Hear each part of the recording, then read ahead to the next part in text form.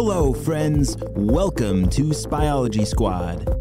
We are a team of spies who specialize in science. You see, Dr. Stinky Breath and the Purple Ninjas are trying to take over the world through science, and it is up to us to stop them before it is too late.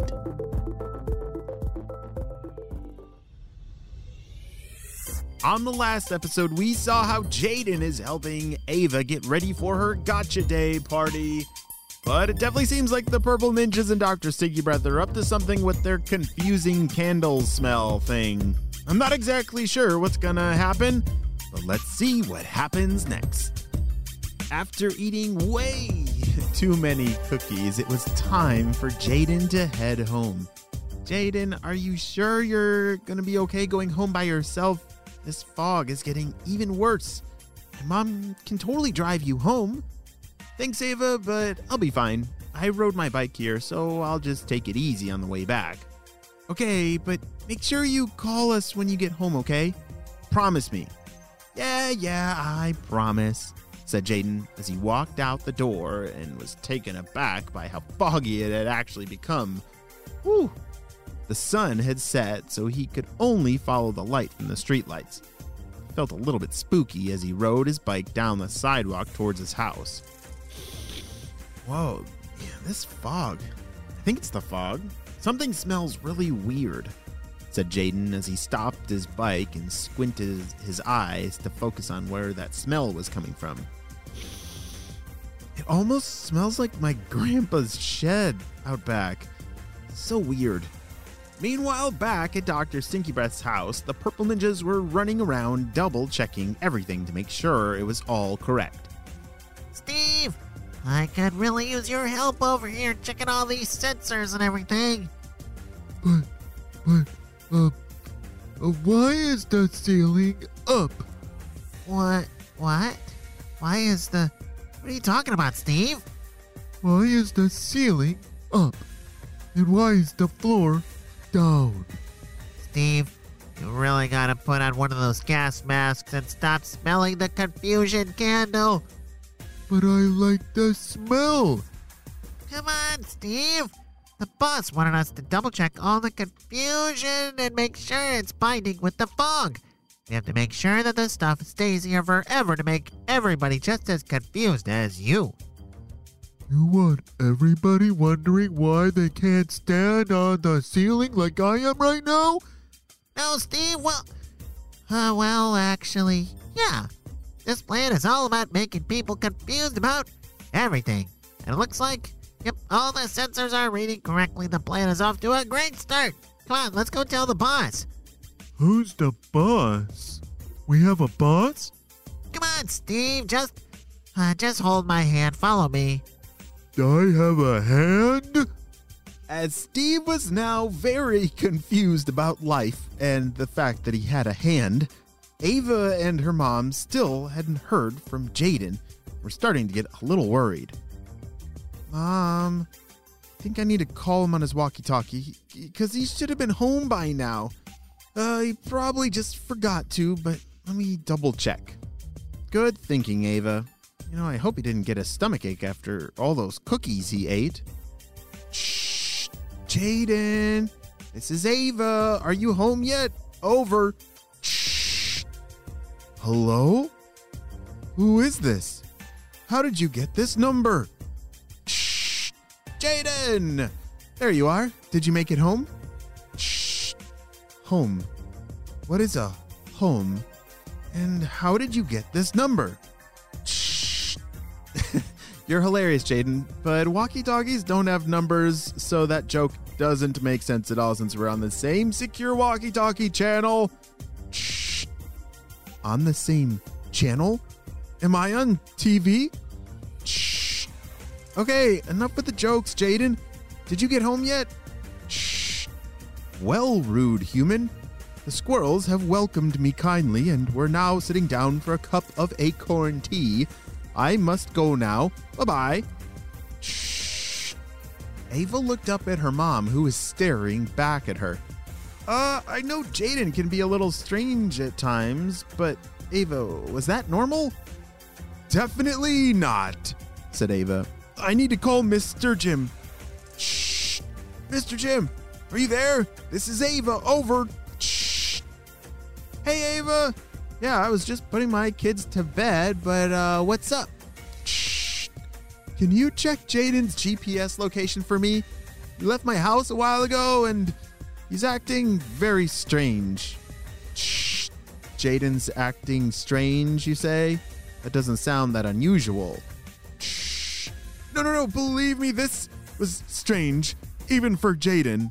Shh. Okay. By the looks of his location... Oh, he's right in between your house and his. Doesn't look like he's moving, though. And it almost looks like he's climbing up a tree right now. I'll send you the location. Shh. Okay, thanks, Mr. Jim. I'm gonna go check it out. Shh. Okay, Ava. Just let me know if you need backup. Over and out. Shh. Ava ran up to her bedroom and grabbed her jetpack and night vision goggles.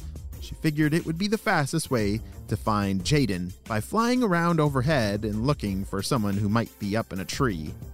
Be safe, Ava. I will, Mom. Love you.